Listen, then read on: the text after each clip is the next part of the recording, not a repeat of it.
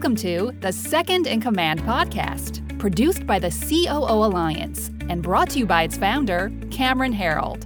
In the Second in Command podcast, we talk to top COOs who share the insights, strategies, and tactics that made them the chief behind the chief. And now, here's your host, Cameron Herold.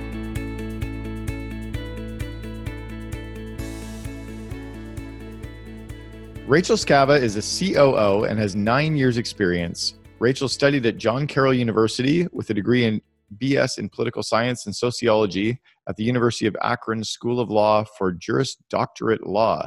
She's an attorney and specializes in operations, human resources, team building, company development, event planning, leadership, business growth, legal writing, strategic hiring, research, legislation, legal research, and meditation.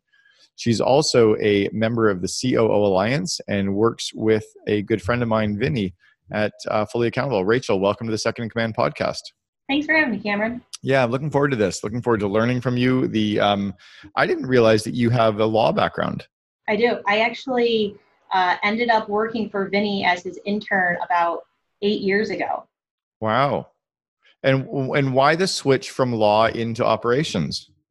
So I actually knew I never wanted to be a lawyer that was billing hours in a firm. My goal was always to end up in a company focusing primarily on labor and employment. I actually ended up with Vinny because he was looking for an intern, went to the university and was like, hey, give me your best kid in the business school right now, focusing on HR, because their current HR girl was on maternity leave and she was taking a year. And that just happened to be me. So that's how we got connected. And then 8 years later, here I am. So were you in an MBA program or an undergraduate in business, or was it to tie in with law? How did that fit? Neither. I was a sociology major in college, didn't have any idea of what I wanted to do. So I was just trying to buy some time going to law school and ended up loving the labor and employment world. Very cool. Yeah, I did my undergraduate degree in law. It's the only, I've got a bachelor's degree with a law major, and it's the only one that was available in Canada. So I did 4 years of law classes and I loved employment law. I thought it was really fun. Yeah, I think what I've enjoyed most about it has being able to apply the legal concepts into the real world practice. I think the largest issue I've always had with HR is the taboo nature around it. Like, sure. All of my friends, if you say like, oh, I'm an HR attorney, they're like, oh, you're the boogeyman, right? Yeah. I'm like, well, not really. Like here, I'm the one planning the parties. Like the Christmas is like my go-to thing. So if I'm not head of Christmas party, like we've got a bigger problem. You know, it's interesting that I think in a lot of respects, people think that lawyers are that boogeyman and they don't understand it. But often lawyers are very COO. They're just thinking about the who, what, when, where, why, and how on behalf of other people that maybe are quick starts. I think it's a really good logical kind of addition to the group. Totally. I think the best thing that my law degree gave me was all of the hypotheticals you have to go through. At the time, boy, did it suck. But now whenever I'm looking at an issue or when we're like up against a big problem, it's like, all right, we don't just have one way of answering this. What are all of our options? What are all of our different routes? And you don't have to operate in the black or the white. Like there's a lot of gray in every situation and really learning to evaluate that. And then also just being very detail oriented. Because I think to be a good lawyer, you've got to really have detail and organization. And when you mix fact finding with those two, I think you can really find yourself as a strong COO with a law background. Yeah, I missed on the detail orientation, but I loved the problem solving, the analytical side of things, and the logic behind it all. It all just seemed to, every aspect of law that I studied over 4 years just seemed to make sense. And lawyers are so trained to be reactionary because how many times do you go to a lawyer and you're like, hey, here's a problem I might have. Let's find a problem or a solution for my problem before me, right? We're presented with, here's my problem. 9 out of 10 times the statute of limitations has already started running on what our response time is. So we've got to be quick to figure out a solution and run with it. Totally. So how do you work in law? Often lawyers and often accountants as well are paid to say no. You know, your job is to be a little bit more risk adverse or to protect, I always say to protect the entrepreneur from themselves. How do you operate in an entrepreneurial firm where you need to be entrepreneurial? You need to be kind of making it up as you go and driving forward. How do you match that with your, I guess, experience and maybe a preference, behavioral preference to be safer or to be more logical? Yeah, I think what I'm always trying to look for is there a way to have a yes? Not going with the no, but how can we make a yes work? So can we compromise some of what your plan is to make the yes feasible? And oftentimes, you can start there and then you end up finding out, like, how many times have you started with an idea and it's been warped anyways along the way? So sometimes we're finding an iteration quicker because we're looking for a way to do it by already taking out the nonsense in the beginning. I love that. Can we have a yes? I had a franchisee of mine at 1-800-GOT-JUNK that came into one of our board meetings one time, and he said, we need to approach every idea today with what if we could, instead of all the reasons we couldn't. So give me an example of when you had to kind of work towards a yes, or you kind of found a yes when maybe the law side was kicking in. Sure. So we work with a lot of companies in the e-commerce space. So we're oftentimes, specifically in the last year, one of our big complexities has been the sales tax nexus.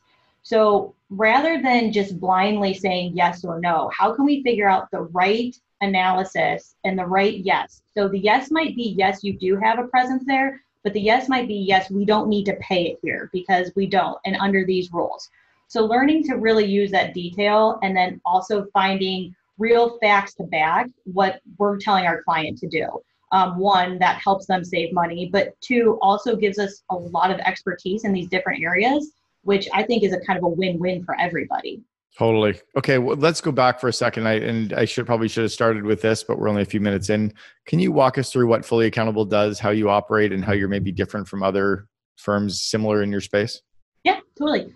So Fully Accountable is an outsourced back office. So we do everything from your basic bookkeeping up through your high-level CFO functions in a fractional capacity. So our real kind of shtick is you can get your entire accounting and finance department for a fraction of a cost to bring it in-house. And it's a super good solution for people in the e-commerce and digital space, which is the only demographic we serve, because they're already accustomed to working remotely and digital with all of their different people. So they're more so accustomed to this idea of not everybody has to sit under the same roof. I didn't realize that you were only in the e-com and digital space. That's good to know. Yeah. Okay, because I've referred a few clients to you. I've got to filter that out a little bit because I've probably sent some offline businesses that aren't just the right fit then. Got it. Yeah. Okay. So, and on the fractional side, do you also play a role where maybe, let's say that you've got a 25 person company and you've got a controller and maybe a payroll person or someone else, like a couple people in accounting. Do you play a role where you're kind of the interim CFO and you're coaching that team and guiding that team? Yep, absolutely. So our goal is to fit where your gap is. So if your gap is having a CFO where you might have a controller that's not quite ready to get there, we've got plenty of CFOs on staff that will dedicate time to training them to help them learning how to get there for, whatever you're just, maybe you need 90 days, maybe you need 6 months, whatever it might be. But maybe you've got the CFO that's overwhelmed. We can also be the bookkeeper for them so that they don't have to do the data entry, the, pulling the reports and the reconciliations, get them really interesting. Elevate them so they're doing the real work for the company that's, working with the business owner. We'll get the rest of that work done for them. Wow. I never thought of that they might have somebody who's too senior and spends all their time doing the junior work. They can outsource the junior work to you guys so they can be more strategic. That's brilliant.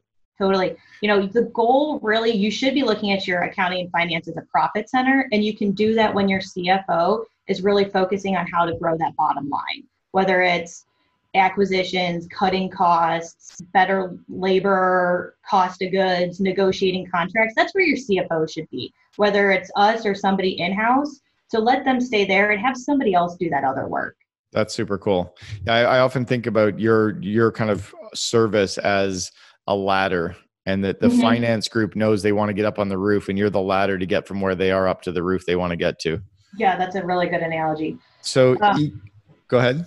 I was going to say, and then the way we differentiate ourselves is, so we're a hybrid model. We do have people that work in-house, but all of our staff accountants work throughout the U.S. So what that does for us is, if you're a California business, we've got somebody that's on PST with you. If you're over in New York, we've got somebody that's on Eastern time with you.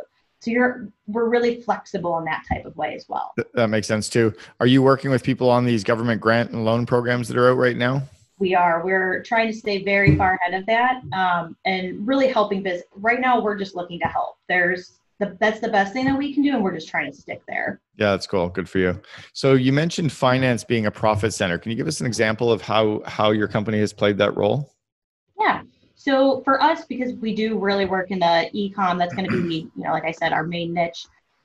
One of the things that we do is our daily stats program. And what that's doing is looking at your marketing every single day and evaluating your spend, running an estimated P&L for you, and looking at any type of campaign. So what it's hoping to do is catch early indicators of something that's not working so you can pivot a lot quicker. So we're trying to get the best data to you as quickly as possible so that you're making the best decisions that you can. So what that does is, say you've got a campaign that you thought was going to rock it, but turns out it's a pretty big flop, and you could be 3 or 4 days in, not realize it, but by day 6 or 7, you're going to know that that's not working and you can change it.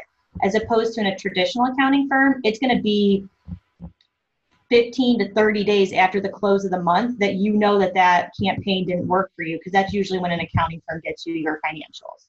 Interesting. So do you help companies identify what needs to be on their dashboard, what numbers to look at as well, or are you just merely looking at the dashboards they've set up? Nope. So we have what we call our top 10 KPIs for the different industries. So we insist that you use all of those, and then teach you on why those are important numbers for you to look at, and then incorporate the ones that you feel are going to be the most important for you. Okay. How do you identify what those are?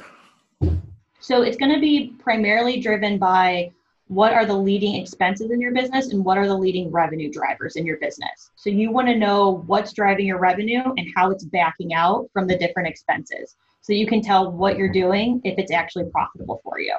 I've got 4 clients that are in the Amazon space. They all sell nutritional products and health and supplement products on Amazon, anywhere between kind of $15 and $50 million in top line revenue, all 4 of them. And one of the numbers I've been trying to work with them on is their turnover and how fast they're turning inventory.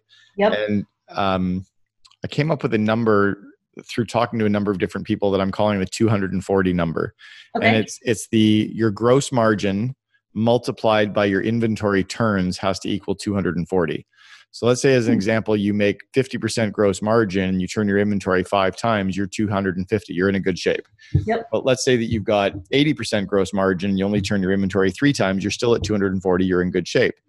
If you're someone like Walmart, who's got 10% gross margin, they have to turn their inventory 24 times, which makes sense because that's why they're shipping out every single day. When an item comes off the shelf, it's going on a truck.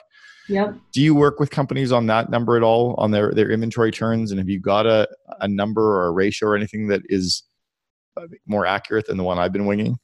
So I think that number is actually really accurate. Off the top of my head, I don't think we have a set 240 number.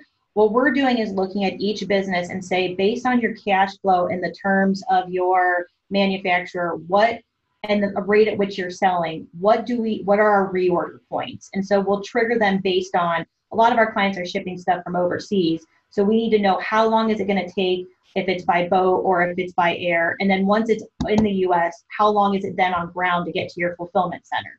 So we're going to factor each of those in when we're helping you figure out your turns for inventory. Yeah. And then I also look at how long is the expiry date, because some people have expiring inventory, which really fucks with the number. Because now it's like, if you've got a t-shirt, it's okay if it doesn't sell for 12 months. But if you're doing something that's like some product that shelf life is only 6 months, you got to turn that stuff fast if you're buying it out of China, right? Yep, totally.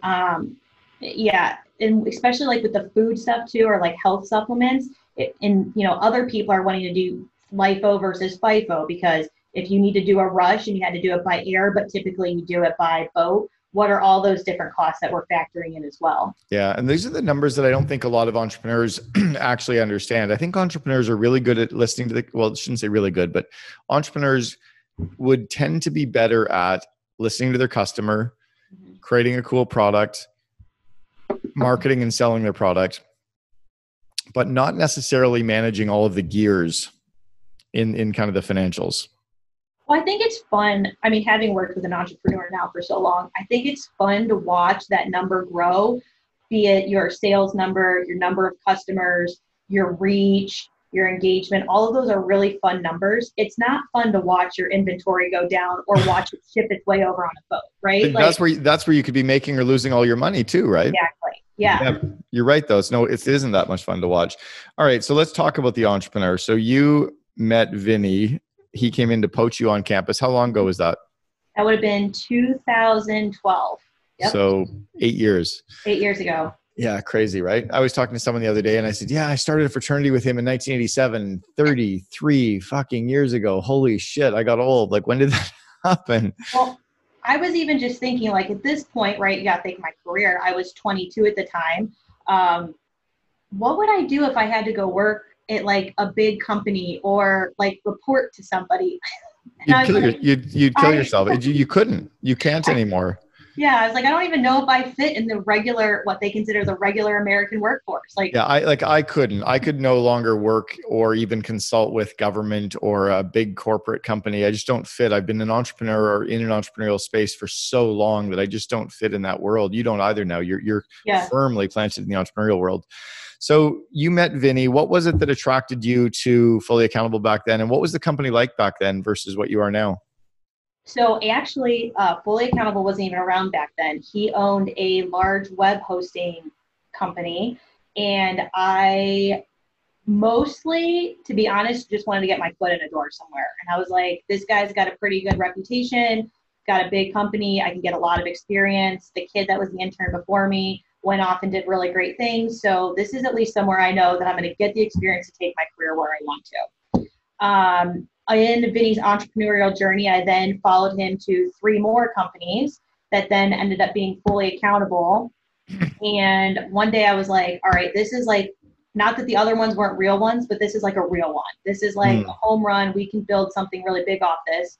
I want to have a bigger role. Like, I can do more than the HR and your legal stuff. Like, we can do this. So I started in 2014. I think the company started in July, and I moved over in like October or November, as opposed to just working in his investment group. Yeah. And ended up firing everybody except 2 people, restarted, hired everybody under a new model. They went from what looked like maybe doing about $200,000 that year to just over $850K. Now, did you fire them, or did you technically fire them and rehire them all? Nope, fired them. So Yep. So you fired them. Don't let your door hit your ass on the way out, and you rehired a whole new team. How long after you starting did you do that? So personally, I thought they were overstaffed and they were doing a bunch of unnecessary work. So I built some new systems, got some softwares to leverage the couple people that had. I think there were 2 people plus one of the owners as a CPA. So I leveraged their skills and some software, and we didn't actually have to hire anybody for about 90 days. Okay. So you did it early enough, but you also gave it a little bit of time before you jumped in. Yep. Because they had 7 people. So we were able to do the work of 7 people with 3 people. Okay. How do you stay on the same page with Vinny, and how does he stay on the same page with you? I mean, he's kind of classic visionary and quick start and business development. And then you're kind of the operational side. Is that the roles that you play internally with each other? Yep, exactly. So I think the best way we've stayed is communication. I would say every day, for the most part, we have some sort of quick check-in. Doesn't always have to be business, but more so like hey, how you doing? What's on your plate? You need any help with anything?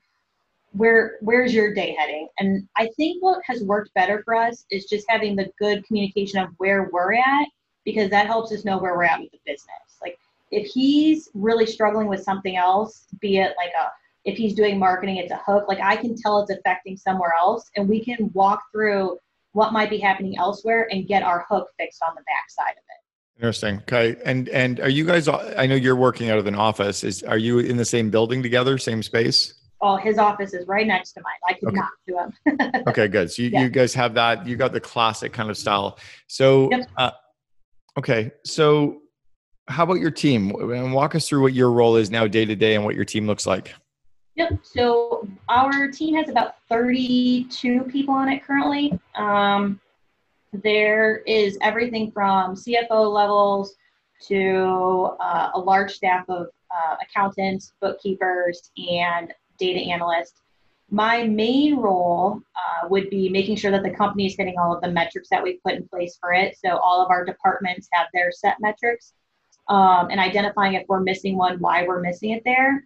And then the next piece of it would be innovating. So whatever might be next on our idea of making our company a little bit better, taking the charge on who's going to be responsible for that, what are the milestones we're looking to hit, and what's our ideal outcome. So I'm really trying to make sure that everybody is staying on the ship and we keep steering it going forward.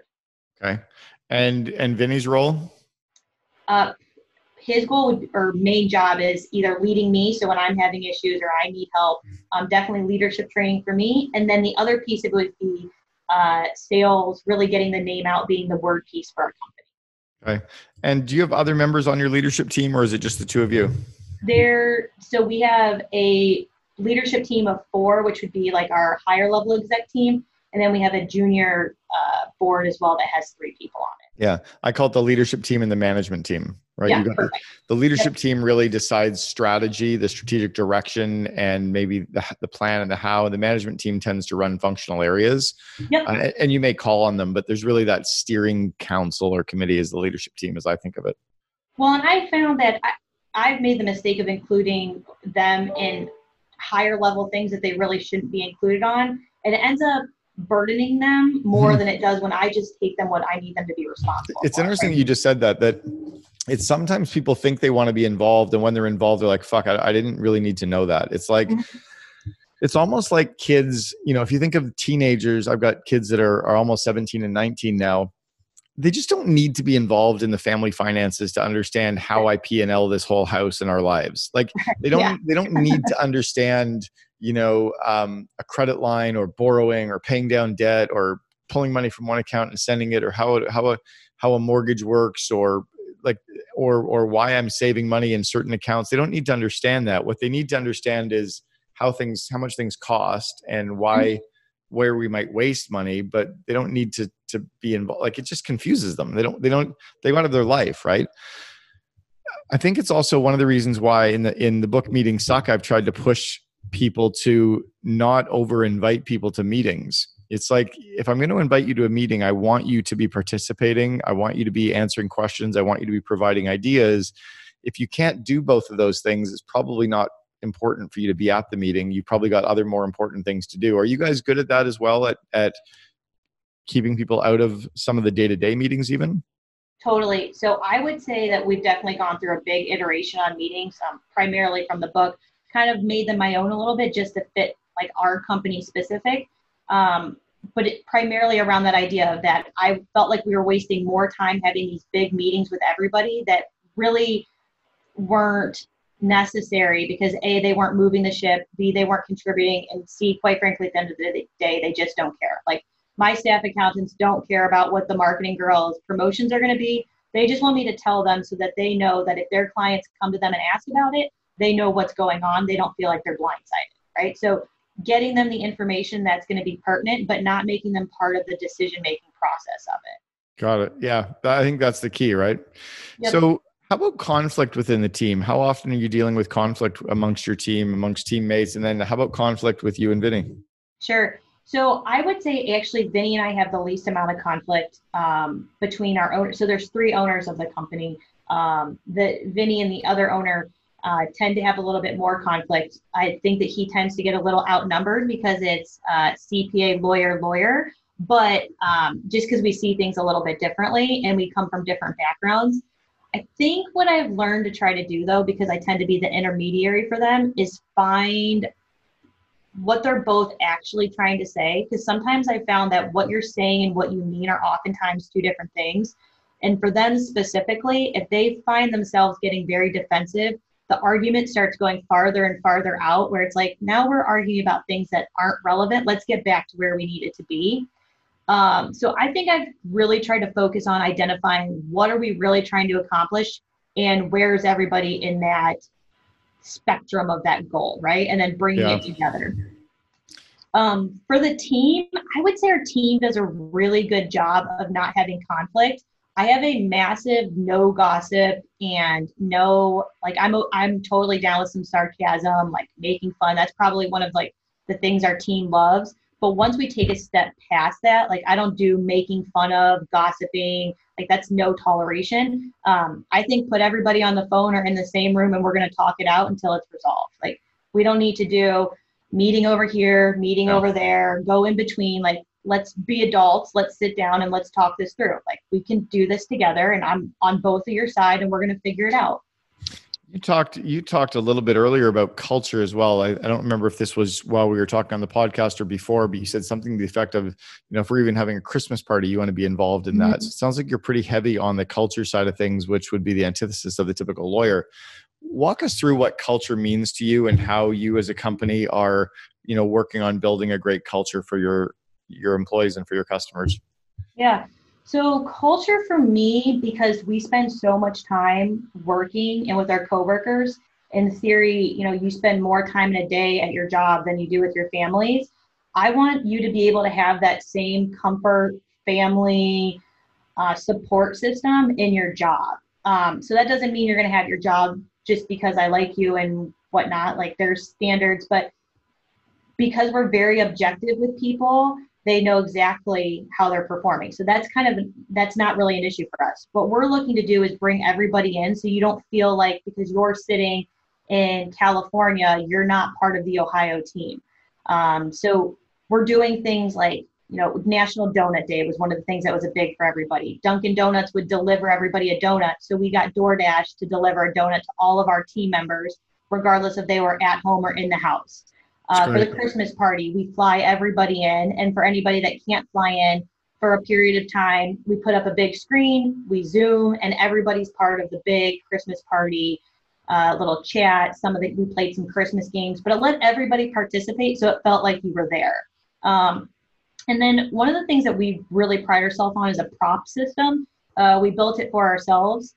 And so it's a way for other team members to give other team members props. And what I think I found the most beneficial is that people like the props from their peers a lot better than they do from me. Like, yes, the one from me feels good because it's like I impressed, the boss. But at the end of the day, Ken propping Kevin feels a lot better because it's like my peer recognized me as a integral part of this team. And I want everybody to feel that. Well, yeah, and I think they expect to have props from their boss, but they don't necessarily expect to hear it from their teammates. So it's, that actually leads me into a comment that I just written down was you mentioned something about being a family, and a point that I've been talking about for a couple of years now is that some people had very dysfunctional families, but you won't see a sports team operate without props. So, a sports team, when they, as an example, American football, you've got the offensive team running off the field and the defensive team running onto the field. They're all high-fiving each other. They're telling each other what the other one saw. And I think there's something about that team environment that if we are giving each other props or high fives or kudos or whatever, that goes a long way. Why did you build it in-house versus using an outsourced tool like a TinyPulse or 15Five? So I use a surveying tool for myself that surveys the team weekly or bi-weekly, depending on whatever it is, to get feedback on how the company's doing. The tool that we have is actually built into our proprietary system that we have that does all of our reporting. So it's just because we manage everything out of it, it made it a more centralized place to have it. Makes sense. That's totally clean. So you talked earlier about Vinny kind of working with you on some of your skills. Why did you get involved in the COO Alliance? So a couple reasons. One, to date, all of my personal development would have been exclusively having trained under him and being my mentor. And I think is a good comment. He said, you need to learn from more than just one person. Like even going back to the sports analogy, like a team isn't coached by one person. There's a lot of different people on the team that coach. And, so that was one of the reasons. Number two, for me personally, I'm a pretty big introvert. So it was forcing me to get out of my comfort zone. I do well at events for us because I'm selling and I'm very passionate about our company and I'm surrounded by other team members. But this has really just plopped me in the middle of a group of people and forced me to figure it out, which has been good. What do you think your big takeaways have been so far? Oh boy, big takeaway. So for me personally, free PR has been the massive home run. We've had really good success with that. And I'm personally very proud of it because I don't have any type of a marketing background. And I led that charge with our marketing girl. So from a personal perspective, it was like, read the book, understood it, reverse engineered it for our team, and I'm getting to see success on it. So that's been really awesome. And then I think from just being in the events, the other thing I've really enjoyed is getting to hear other people's perspectives on stuff. Vinny's run his own mastermind, so I feel like I've heard a lot of the entrepreneur perspective. Yeah. And one of the big arguments I think, or things I've always had to like fight with him on, is that the COO, not that he doesn't think it's important, but it's always the business owner this, the entrepreneur that. Like, a lot of what we do is actually for the COO, and really helping show, like, at least open my eyes that I'm not the only person that's like having to fight that fight sometimes. Well, you know what I've really realized is that I think most mastermind groups or most conferences are teaching the CEO how to run the company. Mm-hmm. And I think they're missing the point. I think they should be teaching the CEO what needs to happen, but we need to teach the COO how to run the company. Yeah. The CEO needs to know how, what we're going to learn, but then because the CEO is not going to sit and focus on, if we wanted to talk about interviewing for 4 hours, they'd lose their mind. Whereas a CEO would be like, can we do more after lunch? Right. Totally. And it's nice to actually have some like tactics and sitting down and going through some worksheets, because so many of those entrepreneur things turn into random blue sky discussions. Yeah. So the April COO Alliance event, which we're now doing online because of this whole COVID-19, the theme is sales, marketing, and PR. So we're going to dive into some more PR there for you too. Yeah. Debt. You mentioned earlier that that a lot of companies and a lot of advisors are saying, that debt is the way that you should fuel your growth. Do you want to comment on that? Because I think you had some good insights there. Yeah. So I think debt has a purpose, right? Debt allows us to acquire and do some things that we naturally wouldn't be able to do without it. Right. But at least our company's philosophy is you take on debt that you know that you can repay, and you build a plan to repay that, and you don't start leveraging your debt for other debt. I think, right now we're in this middle of this COVID crisis, and the panic around all of these different stimulus plans is really being fueled by the people that have a lot of debt, and how can they get that money. And the focus to me should really be not to get that money to pay your debt, but get that money to pay your people. That's the important piece of it. Yeah. And if you're learning how to use debt, but then also build revenue and pay that debt off so that you can then have something else, specifically something that's going to be a profit for you and a revenue generator, you're going to be in a lot better position than leveraging debt over and over and over again, because you just end up in this cycle of making money to pay it back off, right? Like, are you ever keeping it for yourself? Is really the question. I've often used the analogy of someone who takes on a mortgage, which, most people, you take a mortgage to buy a home. Great, awesome idea. So long as you can pay off the mortgage and that you can service the mortgage and the interest on the mortgage, and you don't become house poor. Right. I think so often people buy homes that are way bigger and way flashier and more than they ever need. And then they can't service the debt, and they're buried and they have no lives. So then they have to borrow against credit cards and credit lines to pay for the rest of their life. And then if all of a sudden there's a bit of a crisis, they're screwed. And I think that's as I mentioned earlier to you when we were offline, I sat with a guy who sits on the Federal Reserve Bank, and he said that debt is good until it's bad. Yeah, I love that. I think that's the one that's always rung true for me, is that, used strategically, debt can be very good, but if you're not careful, it can be bad. What advice would you have for us? I mean, you spent a lot of time in the internet marketing world and around internet marketing entrepreneurs. What advice for us would you have related to what you've seen in their industry and how we can operate better as entrepreneurs? What are they doing well in that space that all businesses could do better at? So I think two parts to that. I think that the entrepreneur, go for it, make your dream happen, is a incredible trait that I definitely admire from the entrepreneur. I think that ability to take that risk, jump in, all in 100% is something more people should really not be afraid to do. I think that that's really how the best companies come about, is somebody's willing to take a risk, right? Like he was willing to take a risk on an intern that had only been in school for 6 months, but said that she could do it because I knew that I could, even though I definitely oversold myself, right? So totally fine admitting that. I probably even admitted it the very next day, but that ability to take that risk, I think more companies need to do.